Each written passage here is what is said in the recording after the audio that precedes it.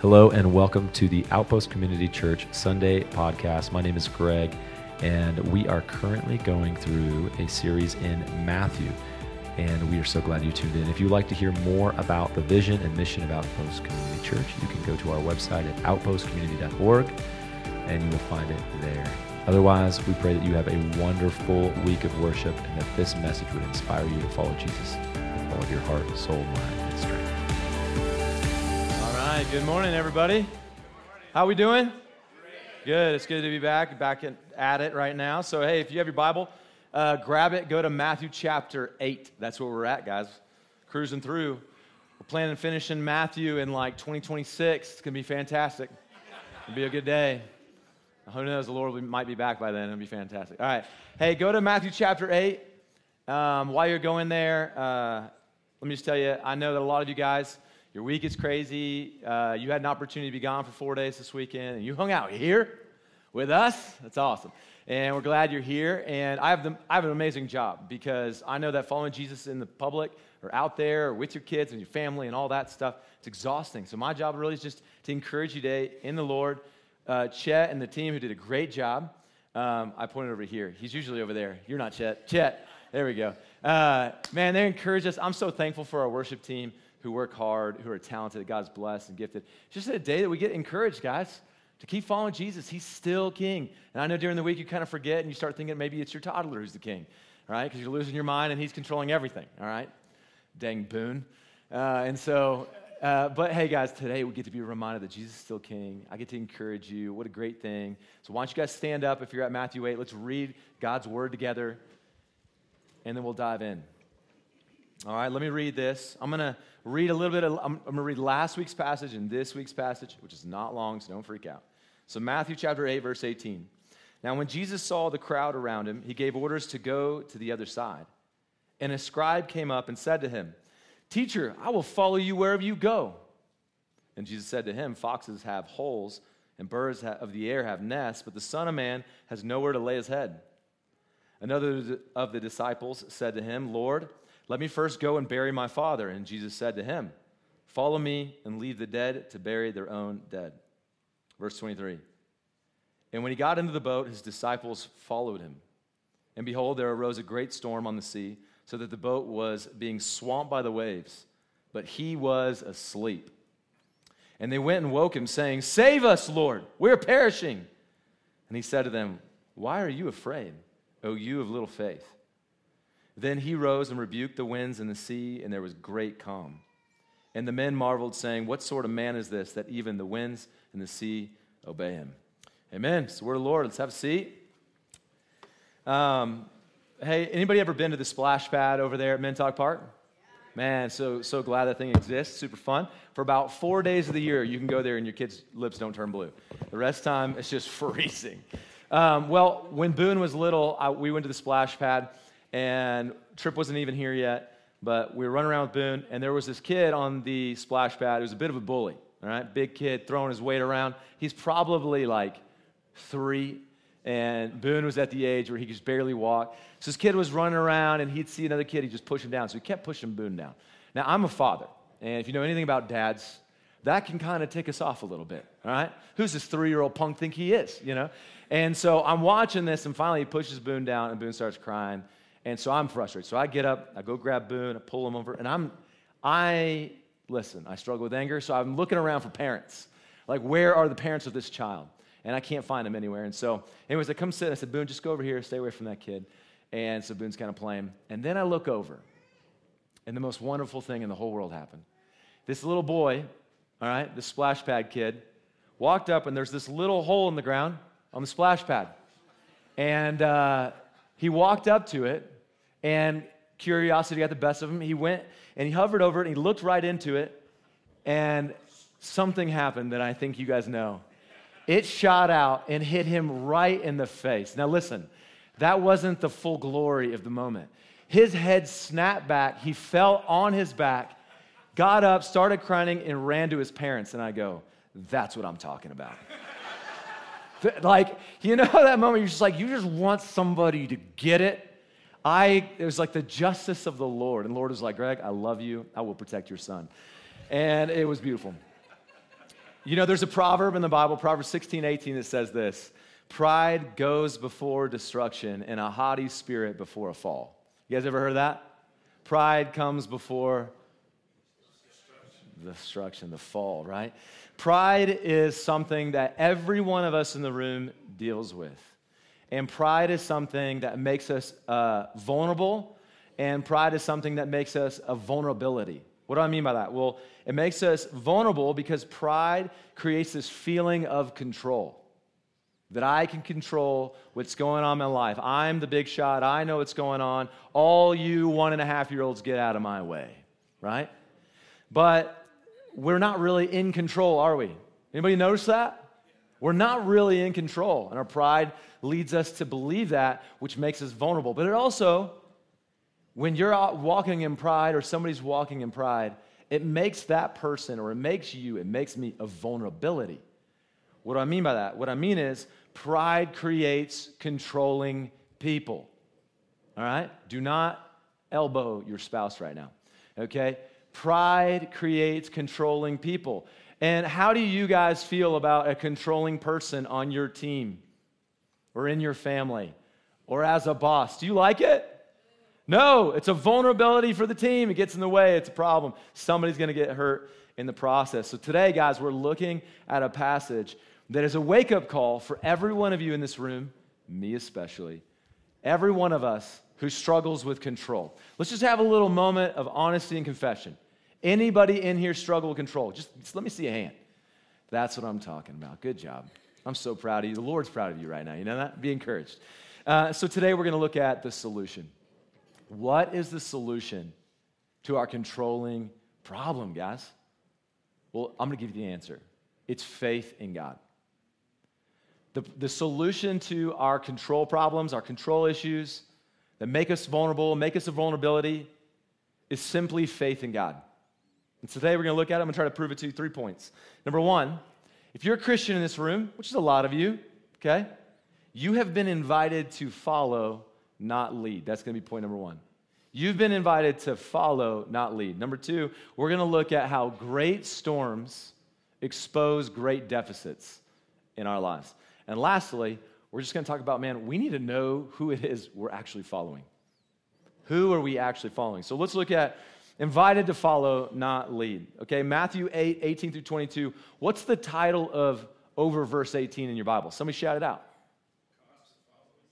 Anybody else? Is that the same? You have the same thing? Cost of following Jesus? All right, last week, Chet taught and did a really good job of exposing to us, hey, what's the cost of following Jesus? And I can just summarize it like this, guys. The cost of following Jesus is you must surrender being the leader of your life. When you decided to follow Jesus, that means that there's a new king in town. There's a new person sitting on the throne of your heart, and it ain't you, right? Who is it? Jesus.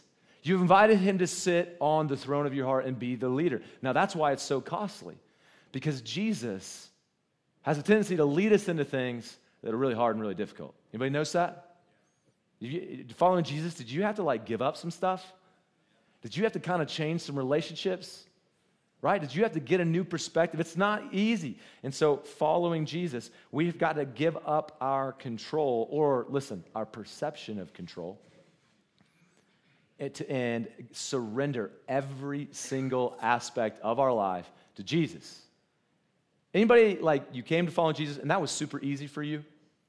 No hands? It's man, that was easy. Just I can give you everything. It's all yours, Jesus. I'll follow you all the way to the end. Well, there's a guy in this Bible who's like many of us. He's the scribe in the story. And the scribe, it says, he goes to the teacher and he says, "Teacher, I will follow you wherever you go." Right? I'm in. Right? I'll let you lead. You teach. And Jesus says to him, "Foxes have holes and the birds of the air have nests, but the Son of Man is nowhere to lay his head." So he says, "Man, I'll follow you, teacher." And Jesus said, "Great. You're just going to have to give up controlling where you sleep." Or to say it differently, you're going to have to give up your control of being comfortable. Anybody like being comfortable? Man, I love being comfortable, man. Our whole, I see you, that's funny. Mike Mach is waving in the sound booth. He likes feeling comfortable. As he leans back with his hands behind his head like this. You guys can't see him, but I'm totally exposing him right now. So If you want to serve back there, I see you. All right? I'm just kidding. But hey, here's the thing. Our culture is religious in its pursuit of being comfortable, isn't it? Everything that's sold to us is marketed in ways like these are super comfortable, right? Think yoga pants, most comfortable pants in the entire world, right? Even cowboys now have spandex in their pants. Why? Because it's just easy to move around. They're like, where's this been my whole life? It's comfortability, all right? You no longer have to wear tent canvas, okay? And so comfortability is something we love, we enjoy, but here's the problem. Following Jesus is not always comfortable. It's not always comfortable. I want you guys to imagine for a second. Imagine you existed 2,000 years ago, and you're running with Jesus and the disciples. Would you be embarrassed to be the guy who's always complaining on the team? Always whining about how uncomfortable it is? God, this ground is so rocky. Do we really have to lay here, Jesus? Man, it's so hot. Do we have to really be down by the Dead Sea? Are you kidding? Jesus, I am so hungry. Can we just go to town, get some food? Would any of you men be kind of embarrassed to be that guy on the team? Anybody? I would. I'd be so embarrassed to be that guy because we love to be comfortable. And our feeling that we need to be in control, we should have control over our environment, it makes us a vulnerability on the team. We always got to cater to Greg, man. Peter and John and Andrew are like, man, get it together, bro. Like, didn't you realize who you were following? Well, then a disciple comes in. So that's the scribe. He's got to get comfortable with being uncomfortable. And then the disciple, it says, another of the disciples said to him, Lord, let me first go and bury my father. And Jesus said to him, follow me, leave the dead to bury their own dead. Now, I really appreciate Chet and Matt's work on explaining this because at first, what's it look like, guys? It looks like he's saying, hey, if you have the opportunity to go bury your father, but you're following Jesus, don't go bury your daddy. That's kind of what it looks like it's saying. Anybody agree with me? But culturally, it's kind of a cultural slang. It's basically saying what I would equate it to is a fear of missing out or a fear or anxiety around your future. Because what's really going on is this guy's saying like, hey, Jesus, I can't follow you until I first go and get this inheritance I'm supposed to get from my father. And so this was an excuse that was kind of common in the day. I'm just a little too busy. It's kind of like when a lot of us are going, man, Jesus, hey, I want to follow you, but first, hey, let me party a little bit. Let me experience the world a little bit. Let me do a few things. But then, hey, listen, when I'm in my 60s, I'll be ready to follow you. But I'm young, you know? Or it's like, man, Jesus, hey, listen, I want to be generous. I want to give. But first, man, let me pay off my college debt. Let me get my house paid off, right? Let me work up the ladder a little bit. Then I'll be generous. Right? Or, hey, you know, I want to serve. I want to be a part. But Lord, just hold on a second. Let me get married first. Let me get a house. Let me get a job. And then if I got some time, I'll jump in. That's the same thing you say. It's what he's saying. First, let me go get these things, and then when I have time, I'll do this. It's this fear of missing out on the things of the world. It's control that holds us back. And these guys are facing control. Now, here's the thing. Commitment to Jesus isn't hard to understand. You guys all cognitively, you get it. When he says, follow me, take up your cross, deny yourself, you go, I get that. Intellectually, I understand what that means.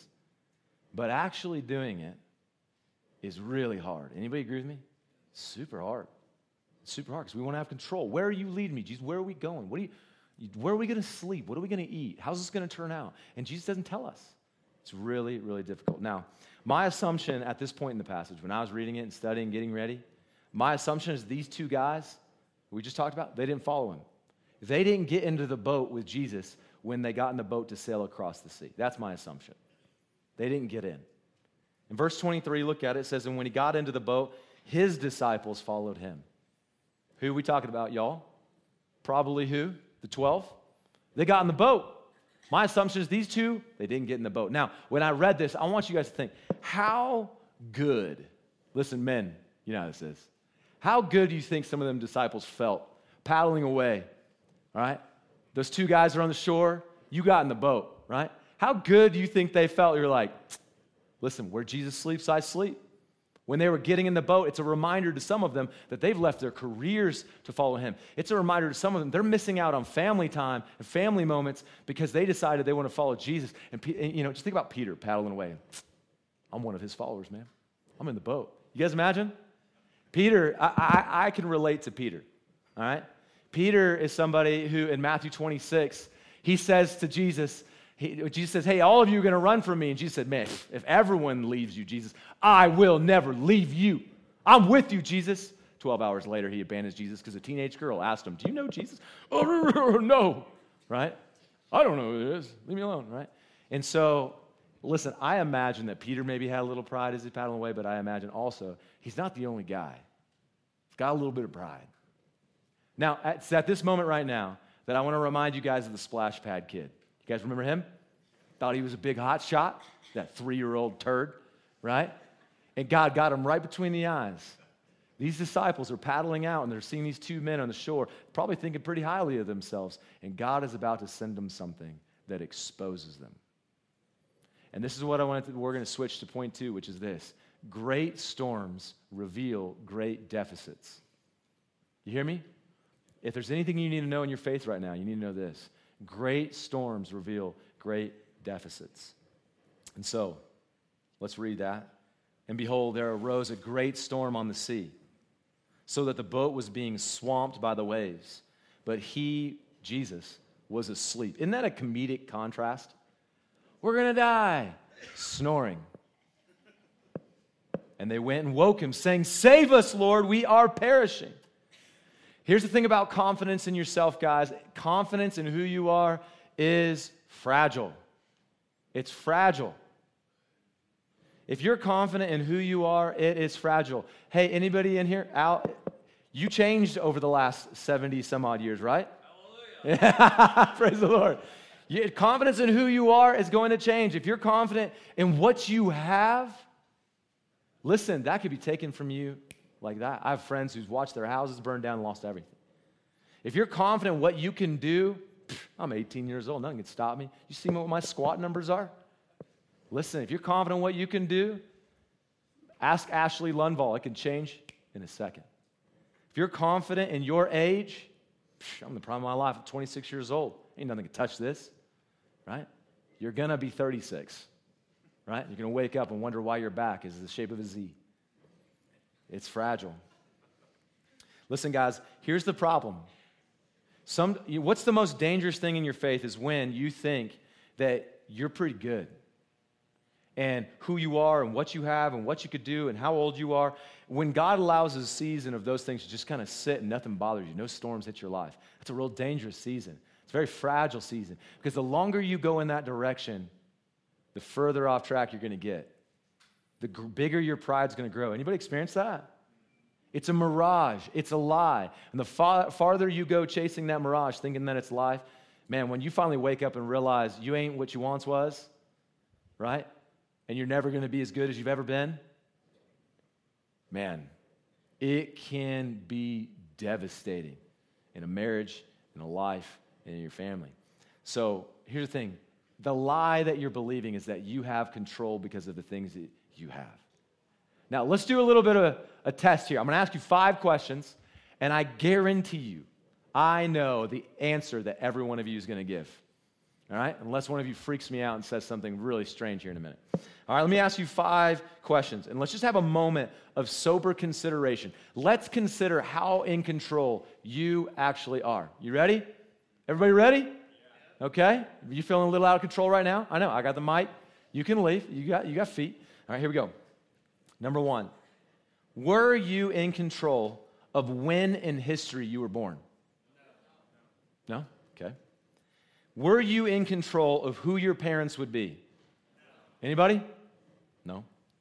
Were you in control of where you would be born? No one? Okay. Were you in control of where you landed in the sibling lineup? Okay. Last question. Were you in control of whether you were a male or female when you were born? And you're still not, just to be clear. Okay? I don't, listen, my friends are laughing. If that's a struggle for yours, look, not laughing, but you're just not in control. Okay, those 5 things, listen to me.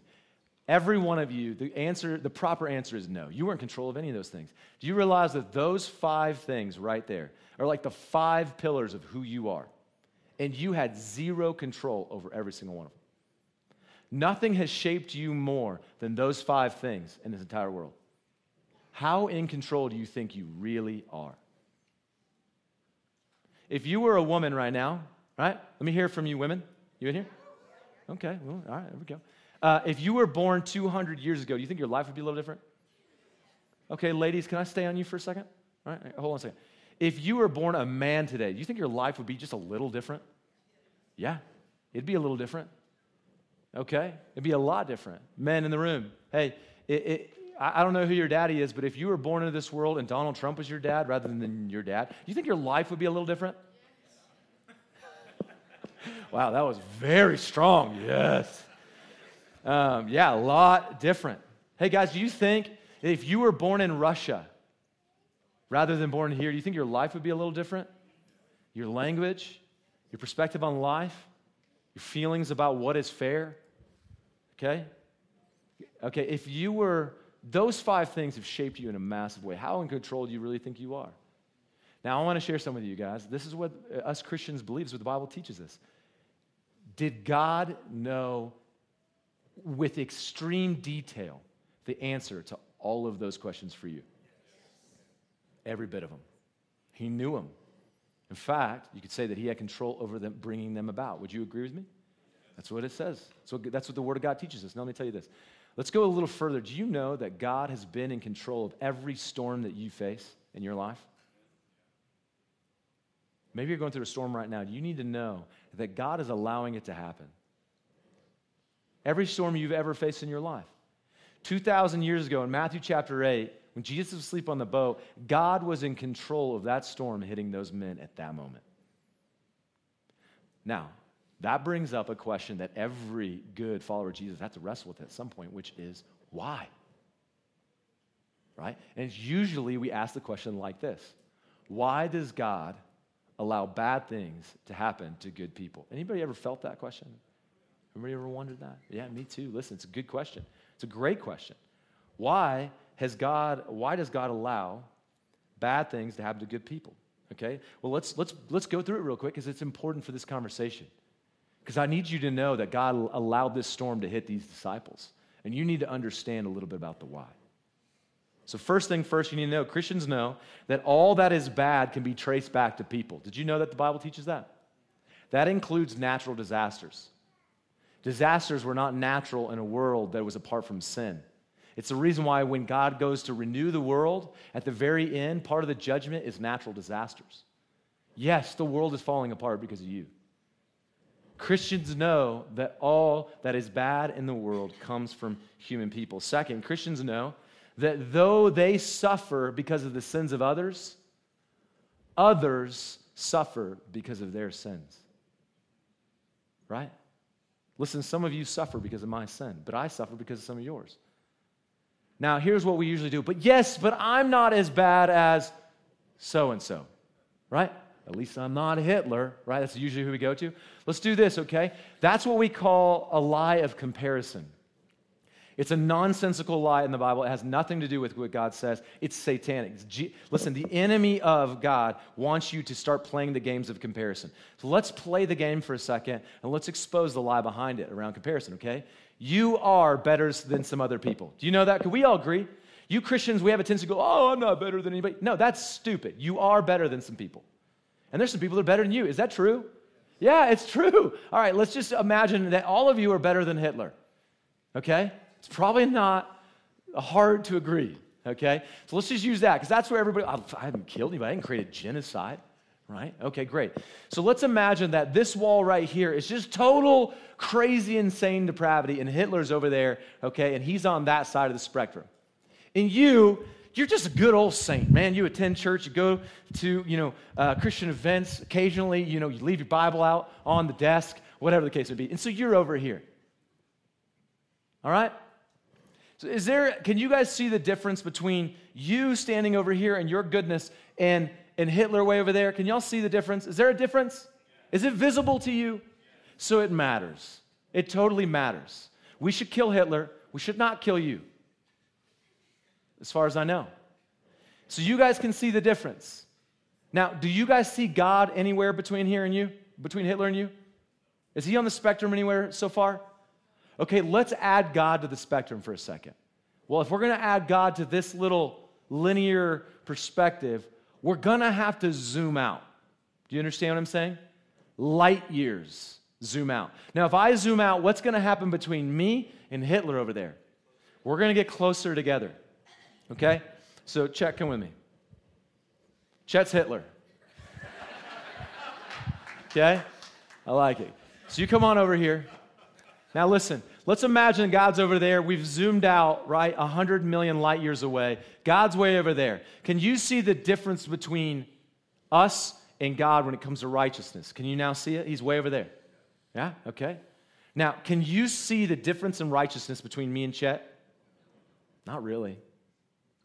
Not really. Can y'all say thanks, Chet? I might kill you. Yeah. Here's the point I want to make, guys. Here's the point I want to make. When you sit and compare yourself to others, if you leave God out of the question, yes, there's going to be a difference. But if you suddenly bring God into the room, there's not much of a difference between you and Hitler when it comes to you and God. So the comparison game that Satan's trying to let you play is nonsensical. It's unbiblical. It's a waste of time. So what happens, that question, why do bad things happen to good people? Can't even ask it. The real question is this: why does God allow bad and evil to exist to begin with? That's a good question. You want to know what the answer is? It's very, very simple. The reason that God allows evil to exist is because he loves you. The reason God allows evil to exist is because he loves you.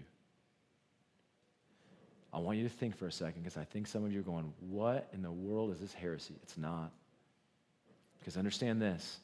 Every Christian and person who understands the Bible knows that all that is evil and bad in the world has a human origin. So if God were to eliminate all that is evil and bad, what does that mean for you? He's got to eliminate you. And so in his love and in God's patience, he allows evil to exist because he wishes that no man would perish, but that all would come to eternal life. He's being patient with you. Now, I think what happens is we go, okay, we start to think, okay, maybe God's just way out there and he's not really concerned about the things that are happening here, right? He's not really involved. He's just letting things kind of spill out of control. But I want you to know, that's not the God of the Bible. The God of the Bible is allowing with patience evil and bad things to happen because he loves you. But God is crazy intentional in his involvement with the world. You know he's involved? He's involved here, guys. And so what happens is when he allows a great storm to hit your life, he's got a great reason. Because great storms have an incredible ability to reveal great deficits in our heart. Look at what he says. This is what he says. And behold, there arose a great storm in the sea, so that the boat was being swamped by the waves. But he was asleep. And they went and woke him, saying, "Save us, Lord, we are perishing." What are you seeing happening in the disciples because of the storm? They're calling on the Lord. Okay, let me go to Mark 4:38. This is another place where they cry out. But he, Jesus, was on the stern, asleep on a cushion. And they woke him and said to him, "Teacher, do you not care that we are perishing?" What does it reveal about the disciples and their relationship with the Lord? It's revealing a deficit of faith. They don't trust him. That's why he says, right? Why are you afraid, O you of little what? Faith. Why are you afraid, you of little faith? The storm revealed that they didn't fully trust him. They didn't fully trust Jesus. Why is this important? Now listen, some of you got to go like, hold on a second. The storm really was big. The storm really was dangerous, right? This is a big deal. If they're fishermen and they think they're going to die and they've lived on this sea their whole life, do you think they actually are in a life and death situation? We could trust their opinion. They're probably in a life and death situation. Listen, guys, this is not like, oh man, I almost hit that elk and it could kill me. That like split second, I feel like I was going to die for a second. This is like bullets flying through the air. The feeling of death is like a fog that you cannot get to go away. Has anybody ever been in that place where you just are like, I could die at any minute? You could feel it. I've never felt that. It's astronomically different than swerving around an elk. I could pass away. Matt Chandler is a pastor down in Dallas, Texas. Some of you guys have heard of Matt Chandler. And Matt Chandler was somebody who was strong on the surface. But one Thanksgiving, he passed out, hit the deck, and they took him to the hospital, and a brain scan revealed that he had stage 4 brain cancer. And he is going to die. And here's what Matt Chandler says. It's the point we're trying to make. He says, sometimes God will allow difficult things into your life to reveal where you still don't trust him. Listen, a brain scan revealed that Matt Chandler had a tumor, but the tumor revealed to Matt that he still lacks faith in Jesus. Do you hear that?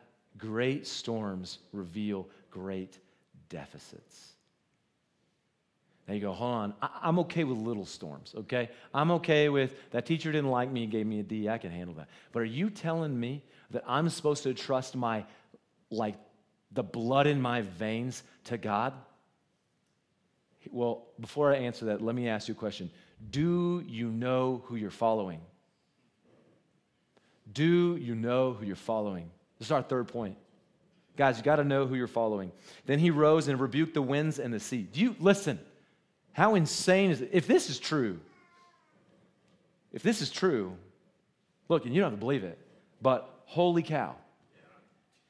Then he rose, what? Woke up off the cushion, looks around, rebukes the winds and the sea. Hey, calm down. And there was a great calm. Jesus took a great storm and with a word turned it into a great calm. And the men marveled, saying, what sort of man is this that even the winds and the sea obey him?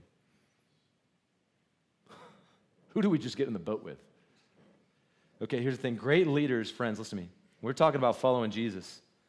Great leaders can inspire men to do great things. You guys seen this? Can you guys think of a great leader? Great men can inspire us to make great sacrifices, to leave our families, to suffer horrible conditions, even lay down our lives. One man, I think that it was a great man in history, was Napoleon Bonaparte. You guys ever heard of Napoleon? Napoleon was, by all considerations, a great man. He lived between 1769 and 1821, and he was a giant in history. Not physically, but he was a giant. He was a soldier, he was a general, he was an emperor, and eventually he was in exile. But nobody would consider him a theologian. Have you ever thought, theologian, Napoleon? Well, listen to this. Near the end of his life, while he was in exile, Emperor Napoleon was asked by one of his generals about the deity of Jesus. This is what his general Bertrand said. I cannot conceive, sire, how a great man like you can believe that the supreme being ever exhibited himself to men under a human form, with a body, a face, a mouth, and eyes. I just can't believe you believe that. The general goes on, let Jesus be whatever you please. The highest intelligence, the purest heart, the most profound legislator, and in all respects, the most singular being who's ever existed. I grant it. Still, he was simply a man who taught his disciples and deluded people just as Orpheus, Confucius, and Brahma. Do you hear what his general is saying? Jesus is just another guy.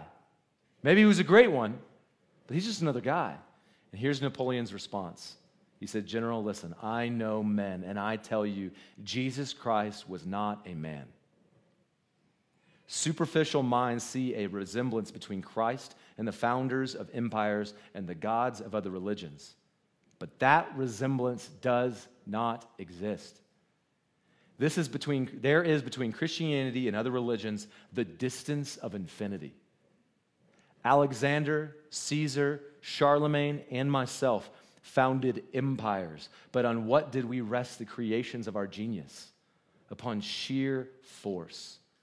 Jesus Christ alone founded his empire upon love. And at this hour, millions of men will die for him. In every other existence but that of Christ, how many imperfections? Listen, from the first day to the last, he is the same. He is majestic and simple, infinitely firm and infinitely gentle. He proposes to our faith a series of mysteries and commands with authority that we should believe them, giving no other reason than those tremendous words, I am God. Now listen, referring to other so-called gods that have been worshipped by men, Napoleon says this. He says, listen, nothing, talking about other gods and other religions and other men, this is what Napoleon says. He says, nothing announces them divine. He says, I see nothing godlike in any of them. Muhammad, Brahma, Buddha, the presidents, the leaders, I see nothing divine in them. On the contrary, there are numerous resemblances between them and myself. Foibles and errors which ally them to me and to humanity. It is not so with Christ. Everything in him astonishes me. This is Napoleon. His spirit overawes me, and his will confounds me. Between him and whoever else in the world, there is no possible term of comparison. He is truly a being by himself. His ideas and his sentiments, the truths which he announces, his manner of convincing, are not explained either by human organization or by the nature of things. The Bible contains a complete series of acts of historical men to explain time and eternity, such as no other religion can offer. If it is not the true religion, one is very excusable in being deceived. You hear what he's saying? If Christianity is not true, listen, you got permission to be deceived. Why? For everything in it is grand and worthy of God. I search in vain in history to find the similar to Jesus Christ, or anything which can approach the gospel. Neither history, nor humanity, nor the ages, nor nature can offer me anything with which I am able to compare it or explain it. Here, everything is extraordinary. Listen to this. The more I consider the gospel, this is Napoleon, the more I am assured that there is nothing there which is not beyond the march of events and above the human mind. Even the impious themselves have never dared to deny the sublimity of the gospel, which inspires them with a sort of compulsory veneration. He concludes with this. What happiness that book procures for those who believe it. That's what Napoleon says. What do you say about Jesus? Who is Jesus to you? You can't even compare to Napoleon, but you understand what Napoleon is saying about Christ. It blows him away. In Matthew, the disciples say, Lord, when they cry out to him. In Mark, they say, Teacher. In Luke, they say, Master. Yet they doubted his goodness and his power. Who is Jesus to you? Is Jesus who he says he is in the Bible? To you. Friends, you're sitting in a chair. I'm talking to you. Is he who the Bible says he is to you? Now, here's the problem. Now, you know he's the Alpha, the Omega. He's the beginning, the end. You know he's the one from Daniel chapter 7 who's going to rule the world with an everlasting dominion. And when everything passes away, he will not and his kingdom will remain. You may know all those things, but do you believe them? Well, here's the thing. I'm almost certain that those disciples who were sitting in that boat, when they were paddling away, they felt pretty confident. They would have said, man, I believe in you, Jesus. I'm all about you, Jesus. But it wasn't until that storm came and scanned them that revealed a deficit. God knows how much you do and don't believe. And here's the reality, guys. Every one of us in this room, there are these massive chasms of faithlessness in our hearts. Are we willing to admit it? Anybody in here have doubts? I've got doubts. I'm not always confident. I don't always believe. And what happens is sometimes something happens with my kids or a great storm hits my life and it reveals to me another place where I still don't trust the Lord. And so what's supposed to be our relationship with these storms? Here's what I want to tell you. Your relationship is supposed to be this. You're supposed to welcome them with open arms. Because the greatest adversary in our life is not sorrow and suffering. The greatest adversary for you and for me is faithlessness. That's the reason why the Bible says that it is by grace through faith in Jesus that you are saved. It's not by grace through, how much have you suffered? How much have you gone through? Okay, that's plenty. Okay, then you're saved. The atheists of our day, guys, There's four guys, they're called the four horsemen of atheism. One of the men, he wrote a book, and basically what he said was, the chief end of man is to avoid sorrow and suffering and pursue pleasure. He sees hell and sin as sorrow and suffering. So you should avoid it at all costs. But Christians, wouldn't we say that's just immaturity? That's complete immaturity. How can you coach a football team if you go, hey, you should never suffer. You should never feel pain. They will never come to the morning workouts ever again. It's actually through the pain of suffering under the weight of a barbell that it makes you stronger to perform in life. Guys, let's not act like idiots, like the atheists. That doesn't make any sense. For the Christian, that's just immaturity. For the Christian, we go, sorrow and suffering is the weightlifting that takes me closer to Jesus. It makes me stronger in my faith in him. That's what sorrow and suffering is. Guys, I want to read you guys something real quick. Listen, if I'm boring you, listen, I only got one service, so I'm going to take as much time as I want now. I want to read you guys, I don't know if you've heard of this book. Hannah Hurnard wrote this book. It's called Hind's Feet on High Places. Hind is a deer, so it's deer's feet on high places, okay? But deer doesn't really, go with high. So anyway, she wrote this book. It's an allegory of the Christian life. I highly recommend it to you guys. It's like Pilgrim's Progress. I love this. Read this to your kids. But so the main character in this book is a girl, and her name is Much Afraid, which is like you, and she's the Christian in the story. And Much Afraid gets invited to go on a journey to the kingdom of love, and she gets invited by the great shepherd. Who do you think that is? Okay, great. Way to keep up, all right? And so, Much Afraid, though, when she goes to begin her journey, the great shepherd, in all of his wisdom, says, you're going to need two companions, and I want you to meet him here.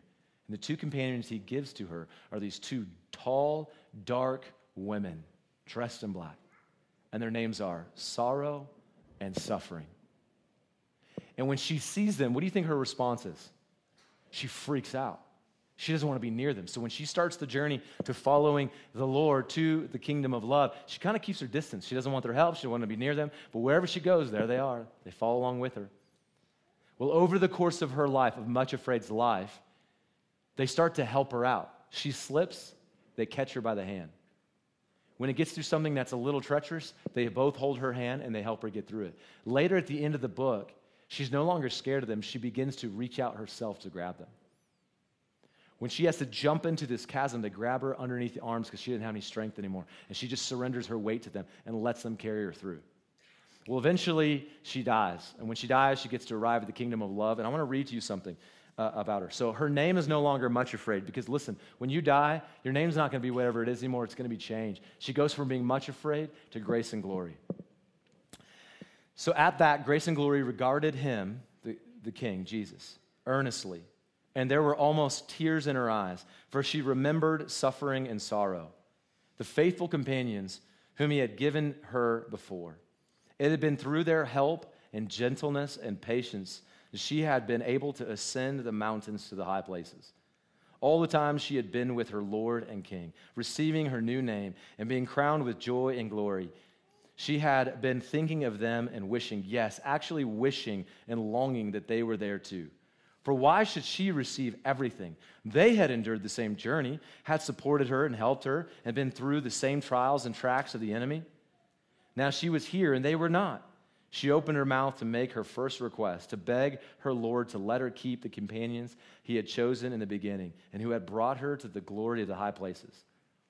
But before she could speak, however, he said with the same specially lovely smile, "Here are the handmaidens, Grace and Glory, whom I have chosen to be with you henceforth and forever."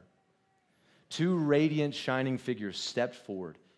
The morning sunshine glittered on their snowy garments. Listen, men, just keep with me, okay? Making them dazzling to look at. They were taller and stronger than Grace and Glory, but it was the beauty of their faces and the love shining in their eyes which caught her heart and made her almost tremble with joy and admiration. They came toward her, their faces shining with mirth and gladness, but they said not a word. "Who are you?" asked Grace and Glory softly. "Will you tell me your names?" Instead of answering, they looked at one another and smiled, then held out their hands as though to take hers in their own. At that familiar gesture, Grace and Glory knew them and cried out with a joy which almost was almost more than she could bear. Why, your sorrow and suffering. Oh, welcome, welcome. I was longing to find you again. And they shook their heads. Oh, no, they laughed. We are no more sorrow and suffering than you are much afraid. Don't you know that everything that comes to the high places is transformed? So you brought us here with you. We returned into joy and peace. It's beautiful, so beautiful. I always think I'm a man, and then I start crying and reading about stuff like that.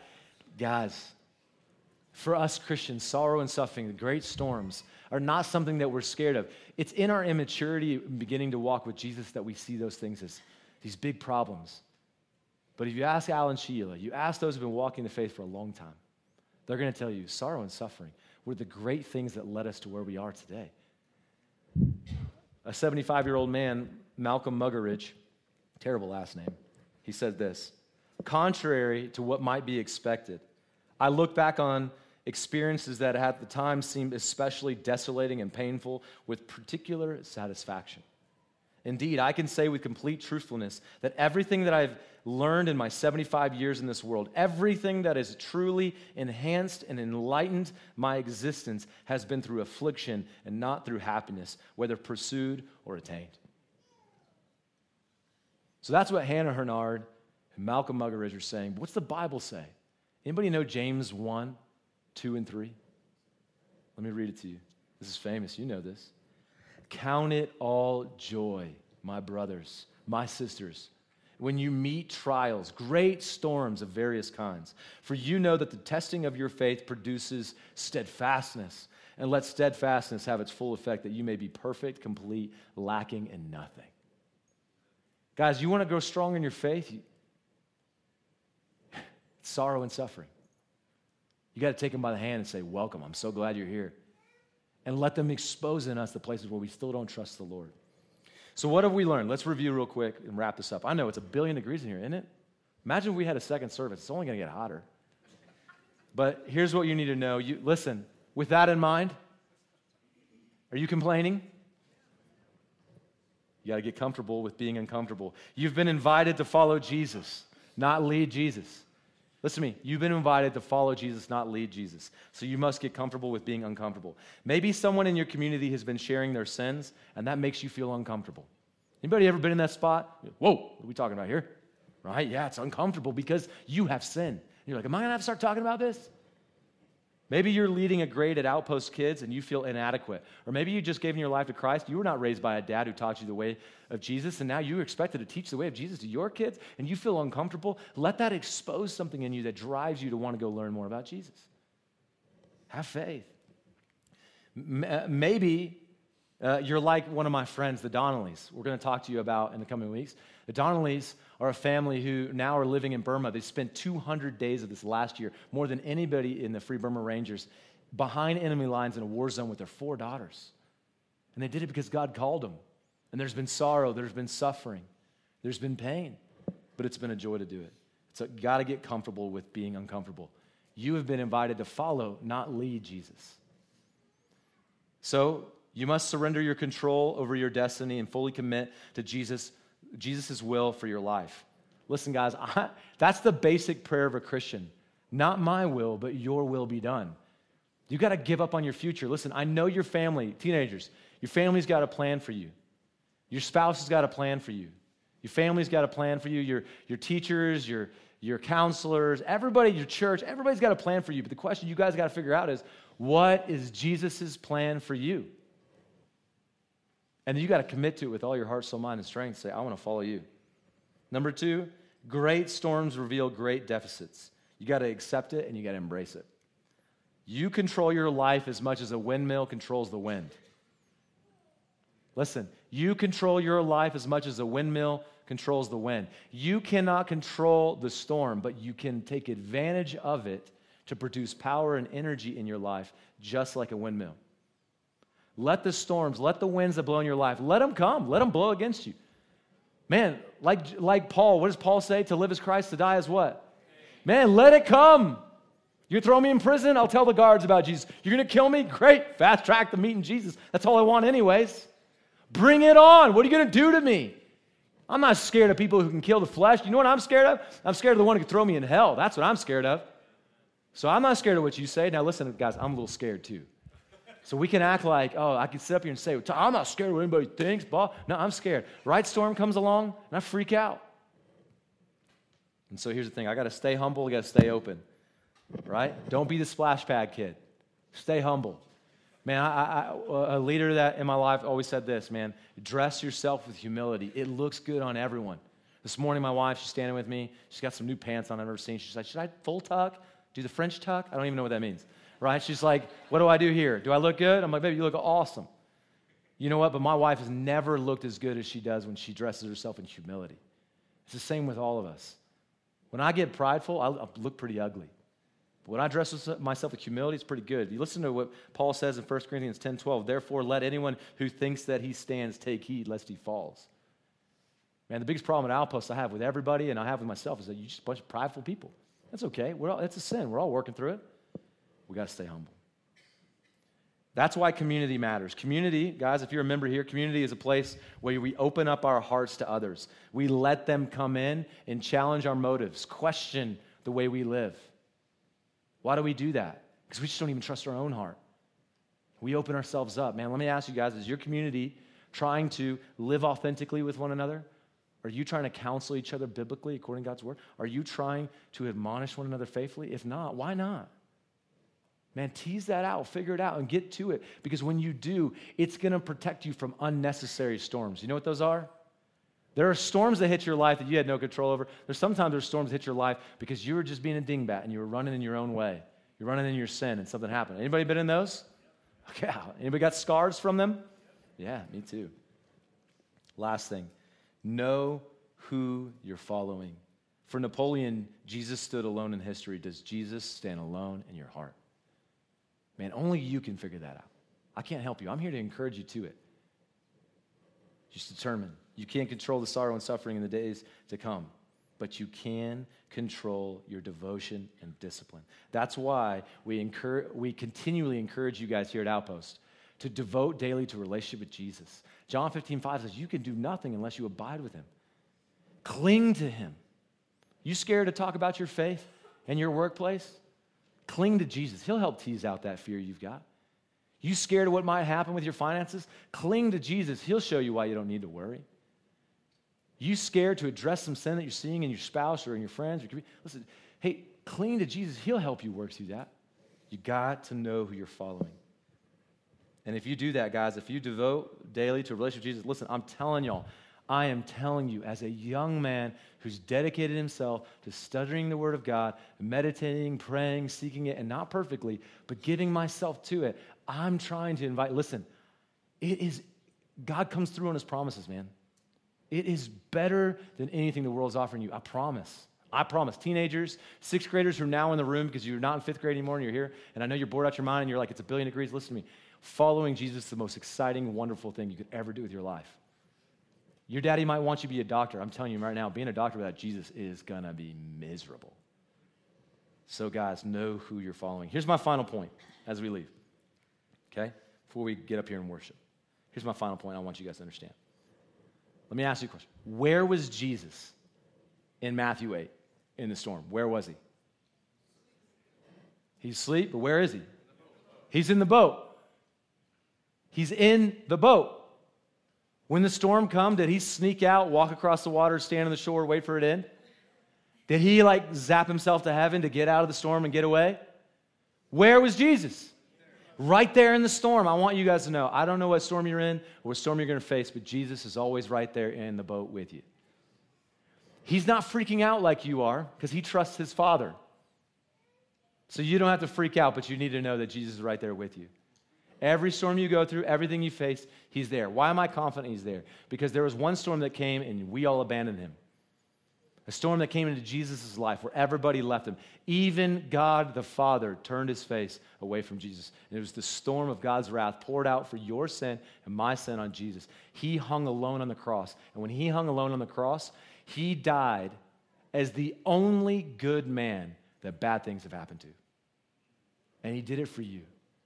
So as you leave today, what's the encouragement?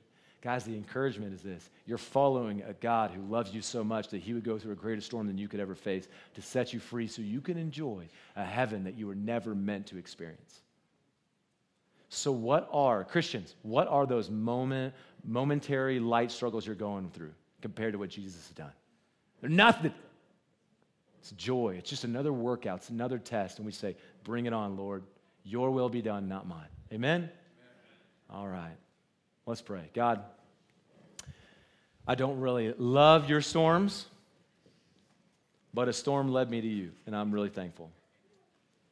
And I know some of my friends are going through a storm. I pray they come to you. I pray they will go to their community. I pray they'll dress themselves with humility, know who they're following and know who their friends are following and run side by side for the faith of the gospel. I pray for this church, man. We lack faith. That's our biggest problem here is we lack faith in you, God.